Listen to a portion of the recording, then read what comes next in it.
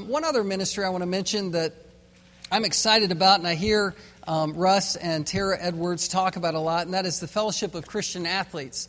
You can find this flyer out on the table, out in the foyer, and it's a Fellowship of Christian Athletes kickoff, and it's this Thursday, August the 12th at Faith Christian Community. A guest speaker, Scott Cooper, who's the FCA Vice President. And I would just encourage you, if you love sports and you love to share Christ and make disciples, this could be a great venue for you to spread your wings in ministry. See Russ Edwards or pick up one of these flyers and be a part of that this Thursday. All right, well, just as a time to fellowship together and get to know each other more, stand up now, shake each other's hands, and get to know each other, say hi, and greet each other in the Lord.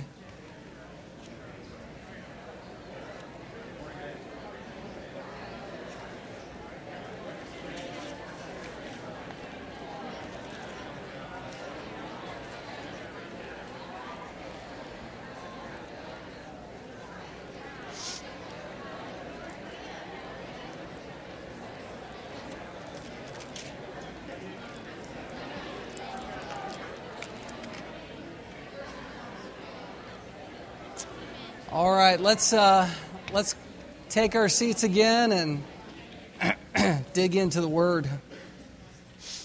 One other thing I wanted to say is a special thank you to Grace Christian School. You can see that they are finishing off our new paving of our parking lot, and I say it that way because the monsoon season of Alaska has sort of held back the finishing of this project, but we're so grateful for Grace Christian School providing resources that way so we can have a smoothed out parking lot that will soon be iced over. But we are we're definitely glad that we do have that partnership so we can kind of share resources that way. So be sure to say a special thanks to them.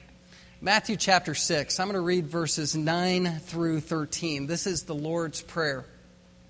Pray then like this: Our Father in heaven, hallowed be your name. Your kingdom come, your will be done on earth as it is in heaven. Give us this day our daily bread, and forgive us our debts, as we also have forgiven our debtors. And lead us not into temptation, but deliver us from evil. It's a great prayer. These words are tracks for us to run on that the Lord has given us that help us to pray.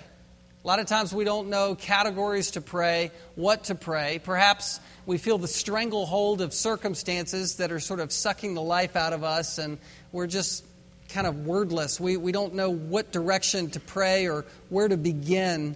And these phrases here are given to us as a precious gift for us to pray along. And as I've put it, we're looking at 6 mile markers that we traverse when we pray. And we should pray all of these. We've looked at 3 of them in detail so far, and we're going to look at the final 3 this morning. You know, in premarital counseling, you cover a lot of things. You cover issues A to Z to try to equip and prepare young couples for marriage and for life. And sort of the top 3 areas that I like to cover are the 3 final petitions of the Lord's Prayer. It just sort of turned out that way. As I was studying these categories, I thought, man, these are sort of the handholds for life as you climb the cliff face towards maturity. Whether you're a married couple or a single person, these are areas that Jesus wants you to be praying about all the time. These are the priorities that Jesus is listing for us to pray about all the time. He could have said so many things for us to pray about, millions of other categories for us to think about, and he brought up our daily bread, seeking forgiveness, and making it through times of temptation. Or, put another way, handling your money, reconciling conflicts, and your personal walk with Jesus Christ. I mean, those are some basic categories that you need to be praying about all the time to be growing spiritually. And your life, your marriage, your household will sort of be dictated by the success and failure of these categories. You ever think about the anxiety that being in debt brings? Handling your money? You ever think about the anxiety that builds and mounts in our hearts when we have unreconciled conflict? Do you ever think about the pressure that you have when you know you're not right with the Lord? when you're falling to temptation. Jesus wants you to be praying about these areas for your own life and for the lives of other people. Money, forgiveness, and the condition of your soul. Well, let's look at the first petition. The first petition that we're seeing this morning is really the fourth petition of the Lord's Prayer, and it's verse 11. Give us this day our daily bread. Daily bread. This is such an earthy part of the prayer. The first three petitions are so lofty that for the prayer to suddenly turn the corner and talk about your daily bread almost seems like it doesn't fit. Think about it. We're praying that God's transcendent, glorious name would be hallowed, would be forever made holy in heaven and on earth, and that His kingdom would come down, that people would be saved from every tribe, tongue, people, and nation. We're praying for the souls of men and women to be regenerated so God's kingdom would advance. We're praying about God's secret and revealed will being done on earth as it's being done in heaven, the glory of heaven for that to come down. Those are pretty lofty prayer requests. But they really set the stage for petition number 4, which is, God, please provide for me to eat today and the next few days. Give me my daily bread. That's what this prayer request is all about. God, who holds the whirling worlds and spinning stars in the palm of His hand, is concerned as to whether or not you're going to eat. An early church father, Jerome, he couldn't stomach this kind of interpretation, no pun intended. But he couldn't stomach the idea that it means for your daily bread as something that you are just waiting for provision, something that would be on this sort of earthly level. He was saying that the bread had to be something super spiritualized, like a miracle bread that would rain down from heaven, perhaps like the bread that was provided for the wandering children of Israel through the wilderness in Exodus 16, the bread that tastes like wafers made of honey. He called it the super substantial bread. The Roman Catholic Church takes this phrase, daily bread, and calls it the Holy Eucharist. But really, this is God providing for our daily needs. God really does care about your individual need. He does. I think in our society that's supercharged with credit cards and all kinds of notes that we pay off and, deferring money back and forth and side to side, sometimes it can be blurred in our thinking that God is really providing for you this day to eat, to be clothed, to have a place to go to sleep at night. That's what He's doing for all of us who are His children, and He cares about us in that way. I like a lot of different kinds of bread. Probably you do too. I like, I couldn't pronounce it first hour, focaccia bread. I like focaccia bread. I like French bread. I like sourdough bread quite a bit, dipping it in the potato soup. I do, and you do too. But you know what? This is talking on a more subsistence level, the level of just survival. God provides food for you to live by. He does. He does. If God didn't, we would starve. He's given us a world. He's given us perhaps employment. He's given us a means for other people to take care of us by giving us food to eat. Even today, there's the slang word for bread, which means money. Like, give me some bread, man. That's give me some money. And that's what this is talking about. It's talking about how God provides basics for us. Daily bread. And maybe this even opens up more when you understand the culture to which Jesus was teaching. He was teaching on a mountainside to His disciples, and He said, pray for daily bread. And He was talking to people who were by and large day laborers, people who lived from day to day, earning a paycheck that day so they could buy food for their family for the next day or for that evening. Day laborers. I was in seminary in Los Angeles, and I would drive around town, and if you were up early, you would see a lot of day laborers waiting on the side of the road to be picked up that day for a construction job or something else, and they would be paid at the end of the day, and thus it would start over the next day, and they would just earn their money that day so they could buy food that night for their family or for the next day. And that's how this culture in Jesus' day lived. They would receive a denarii at the end of their day's labor, and that denarii would be enough for their subsistence, enough to feed their family. So they were living for that next job so they could make that next amount of money to buy food. The bread that they would have bought would not have been filled with additives and preservatives. It was made that day, and so it really was daily bread. They weren't buying the Wonder Loaf and sticking it into their freezer, right? It was daily bread. I don't recommend, by the way, freezing bread, but some people like to do that. Then they have it out and it gets kind of mushy. I don't like that, by the way, but it's beside the point. I actually would like this kind of bread more, which is without the preservatives, kind of like the European culture still has, with just daily bread to eat. Without daily bread, by the way, we would be very, very anxious. There are a lot of people who live, even in our culture today, waiting for their next meal. They do. And I was reminded of some children that were taken care of as a relief effort after the Korean War. There was this sort of situation after the Vietnam War and also after wars in Bosnia, where children are left as orphans. And in the Korean War, we sent relief aid over, and we found that many of the orphaned children were very anxious. And as they interviewed the kids, they were asking, why are you upset? Why won't you sleep at night? And it was because they were concerned as to whether or not they were going to eat the very next day. Even though they were being provided for 3 meals a day, they were concerned that they would not have bread the next morning. And so what these relief workers did is they gave each child a little crust of bread to hold in their hand at night. Whether they ate it or not was inconsequential. It was just the knowledge, like a security blanket, that they were going to have bread the next morning was something that got them through, and they began to sleep, and they began to rest. And Jesus is saying in these words that we have that same promise. God will provide all of our needs according to His riches and glory. He gives us daily bread to live by.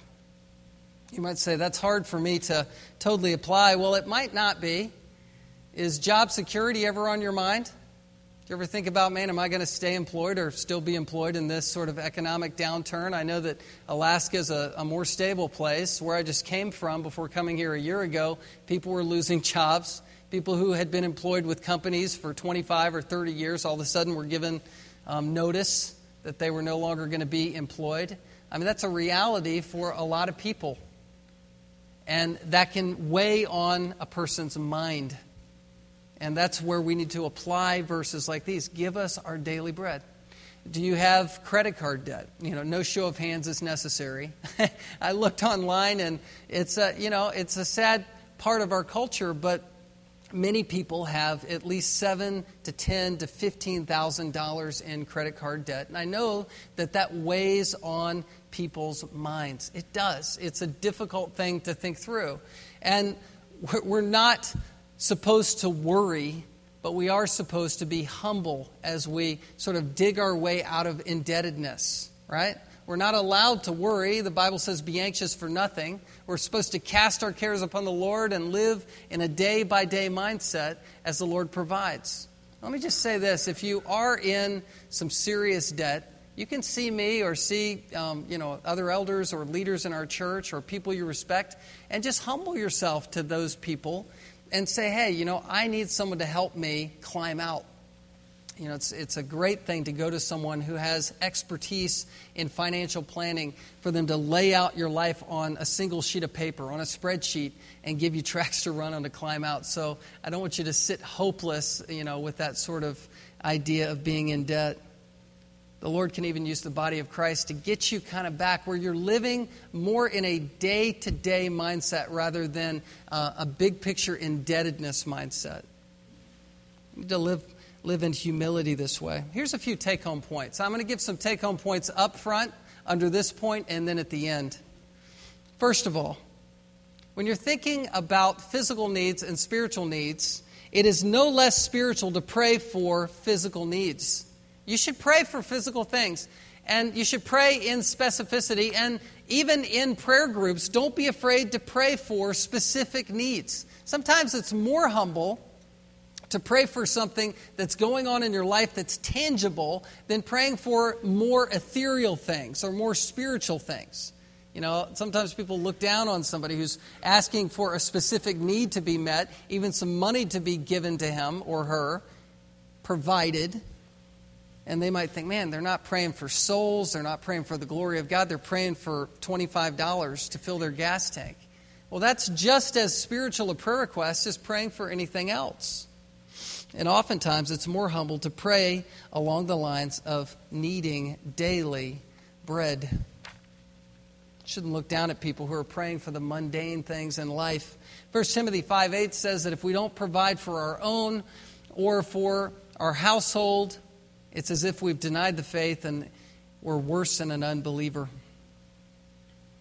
Also, secondly, and I kind of alluded to this already, we need to pray in specificity. Pray specifically and expect God to answer specifically. You say, why do I need to do that? Well, praying for your daily bread could sound like a blanket, generic request, but if you pray specifically, guess what's going to happen? God's going to show up with a specific answer. Now, sometimes he says no, but sometimes he answers, down to the penny what you need, or down to the penny in terms of some need that you were asking for, in precise ways where you can say, that is the hand of God providing for my life, right? You've seen it happen before. And sometimes we miss the blessing by not praying specifically. That's where you see in the word daily. Praying daily, it's the idea of praying specifically for that need on that day, not just generically. Third, God's promise to provide does not undo your responsibility to work. Just got to slide that in, All right, we have a culture that tends towards passivity. We've got the TV watching culture instead of the working culture, and it's important for us to work. Paul was addressing this in 2 Thessalonians 3, 10 through 12.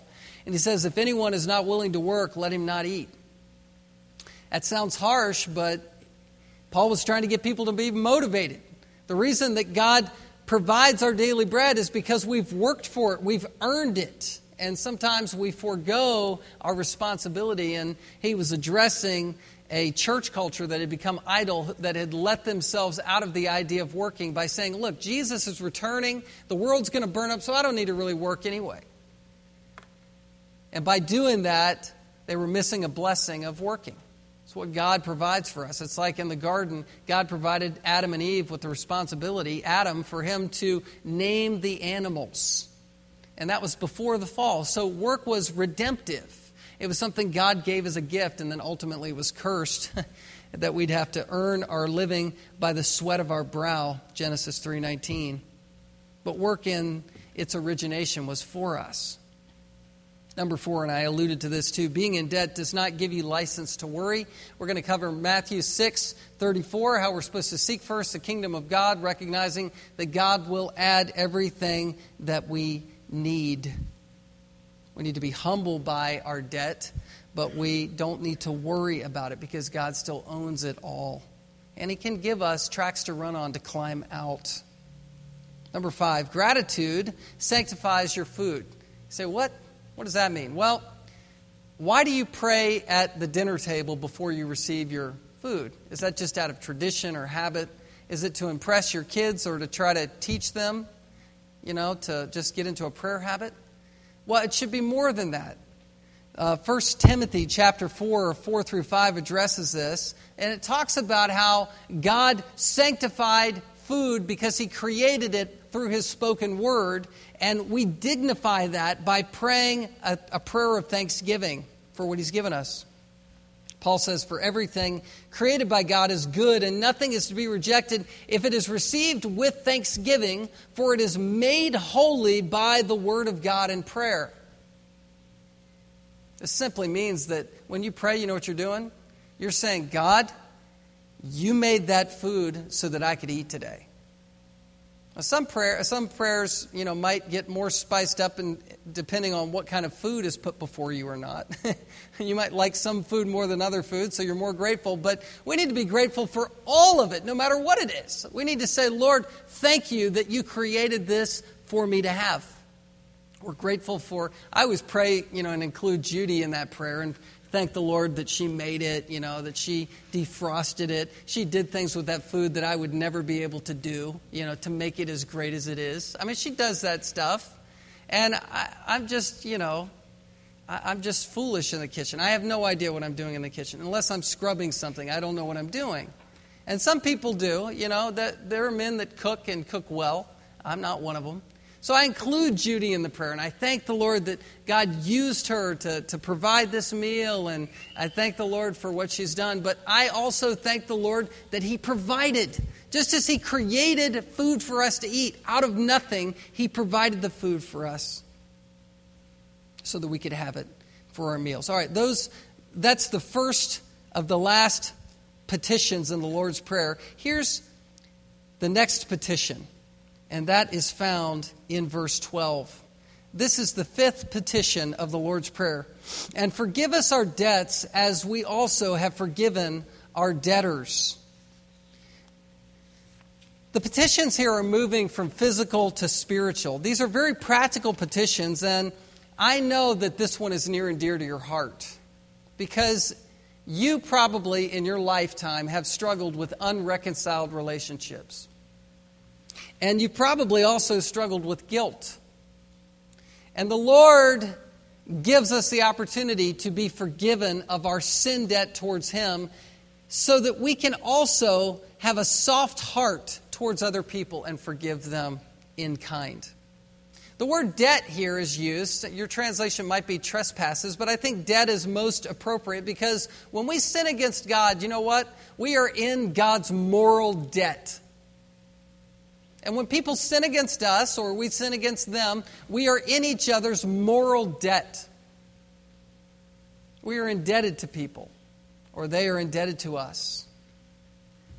And we need grace, and we need to give grace. Some people don't believe that you can forgive other people unless they ask for it. It's the kind of the theological category called transactional forgiveness. There has to be a transaction of dialogue for there to be forgiveness granted. And I don't think that's the way to define it biblically. Forgiveness, first and foremost, is being willing to release a debt from someone else. And I think that when we understand the grace of God that's given to us, how we are first forgiven, that we should be in our hearts prompted to be soft towards other people and forgive the debt in our hearts towards people and not hold a grudge against them. And you might say, well, yeah, that's fine to do it in your heart, but don't you still need to reconcile? Yes, absolutely. We need to reconcile our relationships with people when they are broken, but we can start first and foremost by releasing the debt against people. And I think that's why Jesus is saying that we are to constantly be saying, Lord, forgive us of our debts as we are forgiving the debts of other people towards us. This is Ephesians chapter 4. You might turn over there. Ephesians 4, verse 32. Says, be kind to one another, tender-hearted. Here it is, being tender-hearted, forgiving one another as God in Christ forgave you. This is not talking about a mode of reconciliation. This is talking on the level of the heart. That just as God in Christ has washed all of your sins away, that's what should prompt us to be tender-hearted towards other people. You look at the verse preceding, let all bitterness and wrath and anger and clamor and slander be put away from you, along with all malice. Let go of wrath, let go of the bitterness, let go of the hate in your heart, and remember the cross and the love that was given to you, and then melt towards other people and forgive them. It would be frightening to think that God was holding our lack of forgiveness towards others against us. Some people actually live that way, and they say, look, unless you forgive other people and have done it perfectly, then you're not going to receive forgiveness at all. Almost looking at a verse like this, like it's a tit-for-tat kind of thing, where, if you haven't forgiven people, then God's not going to forgive you. And that's not the point at all. That's not looking at this in terms of the heart. The point here is simply this. If you're someone who is forgiving other people, being merciful, then that means that you are truly repentant in the first place to your God. In other words, if your heart is soft towards people this way, horizontally, then that means that your heart is soft towards God vertically. If you're not willing to forgive other people, if you're not someone who's a forgiving person, if you're kind of a bitter, grudge-holding person, then it probably means that you're not really repentant before your God in the first place. And God's looking at that going, yeah, this is not working out. There needs to be grace that's sought from your Heavenly Father, and that is the same grace that's going to be given to other people. Matthew 18 talks about the parable of the unforgiving servant, and this is sort of a hand-in-glove story to illustrate this principle. I'll just kind of breeze through it. There's so much there. It's Matthew 18, 21 to 35. Peter, he came up to Jesus and said, hey, should I forgive someone 7 times if they keep sinning against me? Kind of following the rabbinical teachings, sort of the commentary on the Old Testament. Should it go 7 times? And Jesus said, no, 70 times 7. So in other words, you need to just not have a limit to how many times you would forgive other people. Then he gives the story of the king who wished to settle the accounts with his servants. The servant comes in, and he owed him 10,000 talents, which is sort of a lifetime's worth of debt that he could never pay off. A fortune. The master ordered him to be sold because he couldn't pay it, and his wife and his children also. The servant fell down on his knees, imploring him, saying, have patience with me. I will pay you everything. In other words, the servant was just opening his heart to his master, and the master, out of pity, verse 27, forgave him the debt. It's a condition of the heart. The master looked down and had pity on him. But that pity did not melt the heart of that servant enough. He didn't realize the grace that had been given to him, and it didn't play out in his life. Does that sound familiar? So easy to forget the forgiveness we've been given in the cross, and then we hold things against people. Well, that's what this guy did. He goes out, and his servant comes up to him, and his servant owes him 100 denarii. It's just 100 days of work, something that would be easily paid off. And so he, in his arrogance, begins to choke this servant and say, pay what you owe. And so the servant fell down and pleaded with him. Sound familiar? He says, have patience with me, I will pay you. He refused this and threw him in prison. Ultimately, the other servants there ratted him out. They were greatly distressed, and they went to the master. And the master summoned him and said, you wicked servant, verse 32, I forgave you all that debt because you pleaded with me, and you should not you have had mercy on your fellow servant as I had mercy on you? Again, it's a matter of the heart. And in anger, his master delivered him to the jailers until he should pay all his debt. Now look at this, verse 35. So also my heavenly Father will do to every one of you if you do not forgive your brother from your heart. The issue is the heart. This is not talking about method in terms of the method of forgiveness and the method of reconciliation. This is talking about what the word forgiveness means in the original language. It's to release something. It's to let something go. And when you let things go against people in your heart and then you talk to them, watch how well it goes from there. But when you hold on to something and say, I'll forgive you if you ask. Ask in the right way. Say the magic formula and then I'll let it go. It's not going to go very well, right? You ever try that? I don't recommend it. Let it go. Seek the cross. I mean, what has God done for us? Colossians chapter 2 talks of this. Look over in Colossians chapter 2. Talks about our sin debt. This is a moral debt. A moral debt that was canceled out for us.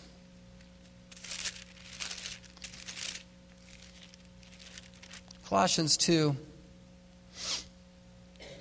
talks about how our debt was canceled. Verse 13, and you who were dead in your trespasses and the uncircumcision of your flesh, God made alive together with him, having forgiven us all our trespasses. Watch this, verse 14, by canceling the record of debt that stood against us with its legal demands. This he set aside, nailing it to the cross. I mean, what a picture. Jesus was nailed to the cross. And Paul superimposes the picture of your sin debt in that moment where the spike is going through Jesus. It's going through your debt against a holy God. It's canceled. Now, does God remember your sins? Well, there's references to God forgetting our sins. You know what the point is of all of those references about how God is dealing with your sins now is that he's not holding any of your sins ever against you again. That's what's going on in the mind of God. You're free in the grace of God. The moral debt that we accrue against our God is serious. I think sometimes when we think of the word debt, we just think in terms of a monetary picture, something that we owe with legal tender. But it's deeper than that. There's a scenario that sort of brings us out of a little boy that would go into an ice cream shop, and he asked the waitress, hey, I'd like, a double dip cone. Little tiny child saying, I'd like that ice cream. And the waitress gives him the ice cream cone. And she says, that'll be $2, please. And he begins to cry because he was only given $1 by Mommy. And so he's crying, Mommy only gave me $1. I don't know what to do. And so you're standing there in that situation, and what are you going to do? Well, you're going to reach down in your pocket and try to find $1 for the little boy, right, to make this right. That we're talking about monetary debt at this point. You give the legal tender over to the waitress, and she has to take it, and this whole dilemma goes away. Scenario B is this. The little boy goes into the ice cream parlor and asks the waitress for a double dip cone. And she says, that'll be $2, please. And he realizes he's short. And what does he do? He takes his cone and he runs out the front door and leaves. And she's saying, stop, thief! And as he runs out, he runs into the arms of a police officer that's walking by on his beat. And the police officer, hearing the waitress cry, stop, thief, brings the boy back in to make this right and figure it out. And the lady explains that he ran out and stole the ice cream cone.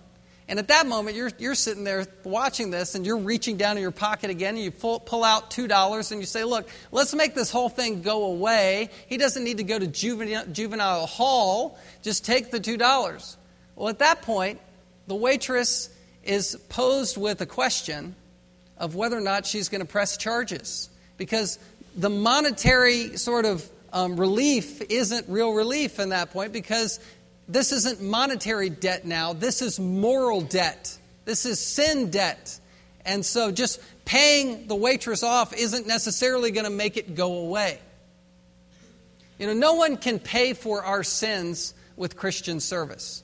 No, we can't pay for our own sins before our holy God with Christian service by being good enough. We can't do it.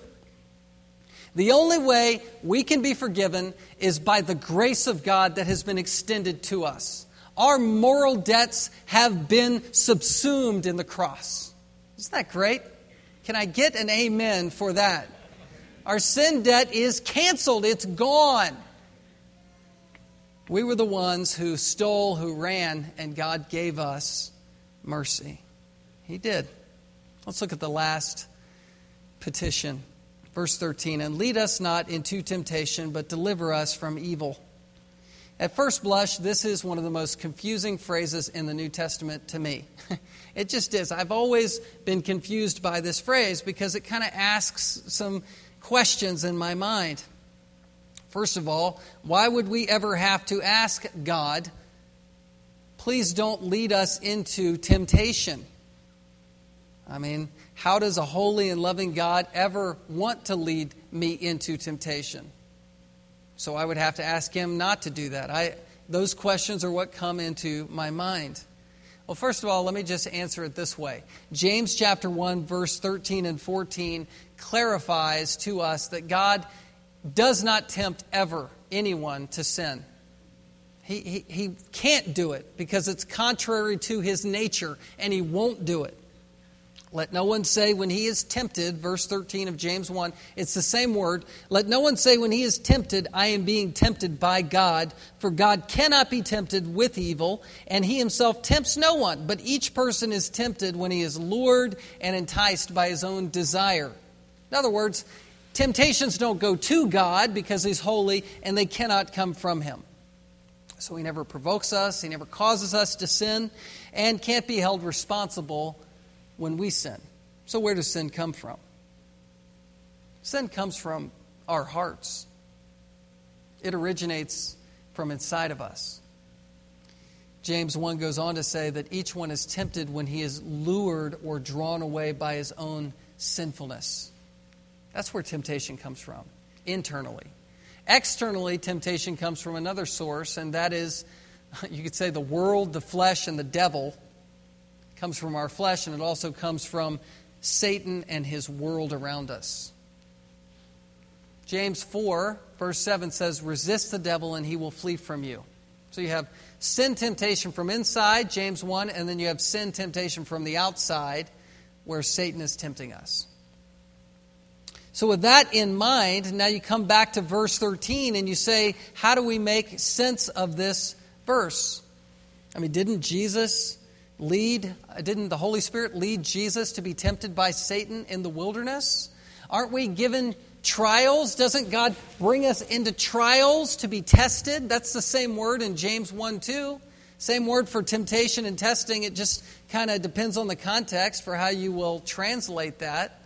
God brings us into fiery tests that I read about early on in the service, 1 Peter chapter 1. Abraham was tested as he was told to slay his son on Mount Moriah. Isn't all of that for our own good? Isn't the whole book of Job about God's testing and allowing Satan to test Job and Job persevering through tests? So how do we reconcile this? Lead us not into temptation. If God brings us into testing for our own good, why are we supposed to pray not to be tested? And by the way, God doesn't tempt us to sin.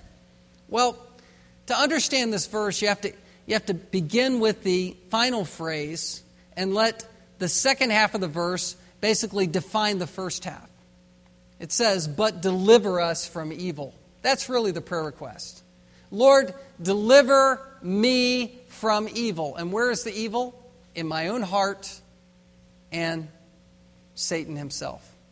That's what we should be praying about all the time. Lord, as you lead me, deliver me from myself. Apart from Satan, I am my own worst enemy, right? That's what he wants us to pray about. It's sort of the lesser phrase, lead us not into temptation, is to really amplify the greater phrase and the greater request, which is deliver us from evil. It's sort of a literary device that's used here. Lead us not into temptation. In other words, as you're guiding us down our path, let my sin not overwhelm me. Give me the grace to fight against my own sin. That's what this phrase means. And by the way, as I'm fighting my own flesh, deliver me from the ultimate enemy, who is the evil one. And some people will translate this verse. The New King James gets it right where it says, but deliver us from the evil one. That's the masculine usage of the word evil there, which connotes the being of the devil. This is what Jesus prayed for, by the way, in the high priestly prayer of John 17. This is sort of in living color what it looks like to pray the Lord's Prayer. And John 17:15 is where Jesus says, I do not ask that you take them out of the world, but that you keep them from the evil one. Deliver us from evil. That's what he prayed for his disciples. 1 John 2:13, I'm writing to you, young men, because you have overcome the evil one. Lord, deliver me from Satan. You say, I haven't seen Satan in a while. You know what? You might be fighting against Satan more than you ever thought. I've heard some people say, Satan, he's too busy. He's working on, John Piper or MacArthur or Swindoll or Charles Stanley. He's not messing with me. Well, why does James 4:7 say, resist the devil and he will flee from you? Why does Ephesians 6 say that the devil has schemes to twist up your thinking? Why are there, as 1 Timothy chapter 4 puts it, the doctrines of demons that are out there to mess us up? What's going on? Satan is more involved in this world and in twisting truth than we could ever imagine. He wants to anesthetize us. He wants us to be numb. He wants us to be kind of just oblivious to him, where we're not really thinking about him. He wants us to ignore satanic influence in our lives. I would imagine if we sort of had this kind of kumbaya moment where we all got real transparent and told our stories, that we would begin to talk about where we have been shaken in our faith at one point or the other. Where you might be sitting there thinking, I don't know for certain that I'm a Christian or not. I'm here, and maybe that's a testimony of my faith, but wow, I'm struggling. And that could very well be the temptation of Satan himself or his minions getting in your head and wanting you to doubt who you are spiritually. I mean, if you tie verses 12 and 13 together with verses 14 and 15, Jesus is rolling right into the idea that if you forgive others, your Father will forgive you. But if you don't forgive others, neither will your Father forgive you. I'm kind of borrowing on a take-home point that I'm going to re-say. But basically, this sort of temptation in verse 13 that we're praying about could be the temptation to not forgive. You bear a grudge like that and you grow bitter in your heart, you're going to be rendered useless in the kingdom of God. Sidelined. Some people might think that they're Christians and they hang on to these sort of conflicts and are unwilling to forgive. And they'll wake up maybe one day in eternity in hell, never having become a Christian in the first place. This is satanic attack. Deliver us from the evil one. Lord, forgive me my debts and let me be this gracious person who forgives other people and lead me not into temptation. Help me fight my own worst enemy, which is me, and then deliver me from the evil one. So this verse is talking about. We sang earlier, A Mighty Fortress is Our God, and that's written by Martin Luther, and he was acutely aware of the presence of Satan. He talked about the Anfechtung, which is the unbridled assault against him to try to make him compromise or fall into despair or to doubt the faith. And he got so wrapped up with this that one time he actually threw an inkwell across the room and splashed it up against the wall, thinking that Satan was there attacking him as he studied the Word. We need to be aware of these things. All right, a few points as we close. I mentioned this one already. Temptation, from verse 13, it could be a direct link to verses 14 and 13. Don't underestimate Satan's involvement when we are bitter. Number 2, to forgive simply means to let something go, and we talked about this as well. It's just letting sins go. Number 3, Satan's accusations or lies are alive and well, so combat these accusations with what? The truth. The Word. The Word. If your life is pure and your doctrine is right, your doctrine is pure, let's put it that way, you're going to be armed for Satan's attacks. You'll have the truth. It keeps your head on your shoulders. It keeps you focused in the right way. Number 4, God will never put more on you than He puts in you to bear it up. You might say, you don't know how much temptation I'm dealing with, and I don't. But God gives you His Holy Spirit and truth and grace to endure through your own situations, your own temptations, your own trials. So lean on the Lord this week and this year as we are armed now with the Lord's Prayer, with tracks to run on. Let's kind of covenant with God to pray more precisely, more powerfully than ever before as we've studied and meditated on these phrases. Let's stand together for our final prayer. If you need any counsel or help, if anything has prompted you, I want to make myself available up front. We have counselors. We want to meet you and greet you. If you want to just sort of shake my hand and get to know me, if you're new and want to get to know different leaders, I'd be happy to introduce you to people and love to fellowship with you in that way. We have some coffee and things in the back. We want you to stay around and talk and interact and see sort of the last, post noon, 20 minutes as an opportunity to just ask each other how you're doing in the Lord. Make this one giant care group as our Sunday kind of comes to a close. Also have an information table over there if you're looking for resources, both spiritually or for the church, or knowledge about the church. Let's pray. Father, we thank you for our time together. We thank you for your word, and we pray, God, that we would pray energized prayers, that we would cling to the promise that the effectual, fervent prayer of a righteous man avails much. In Jesus' name, amen.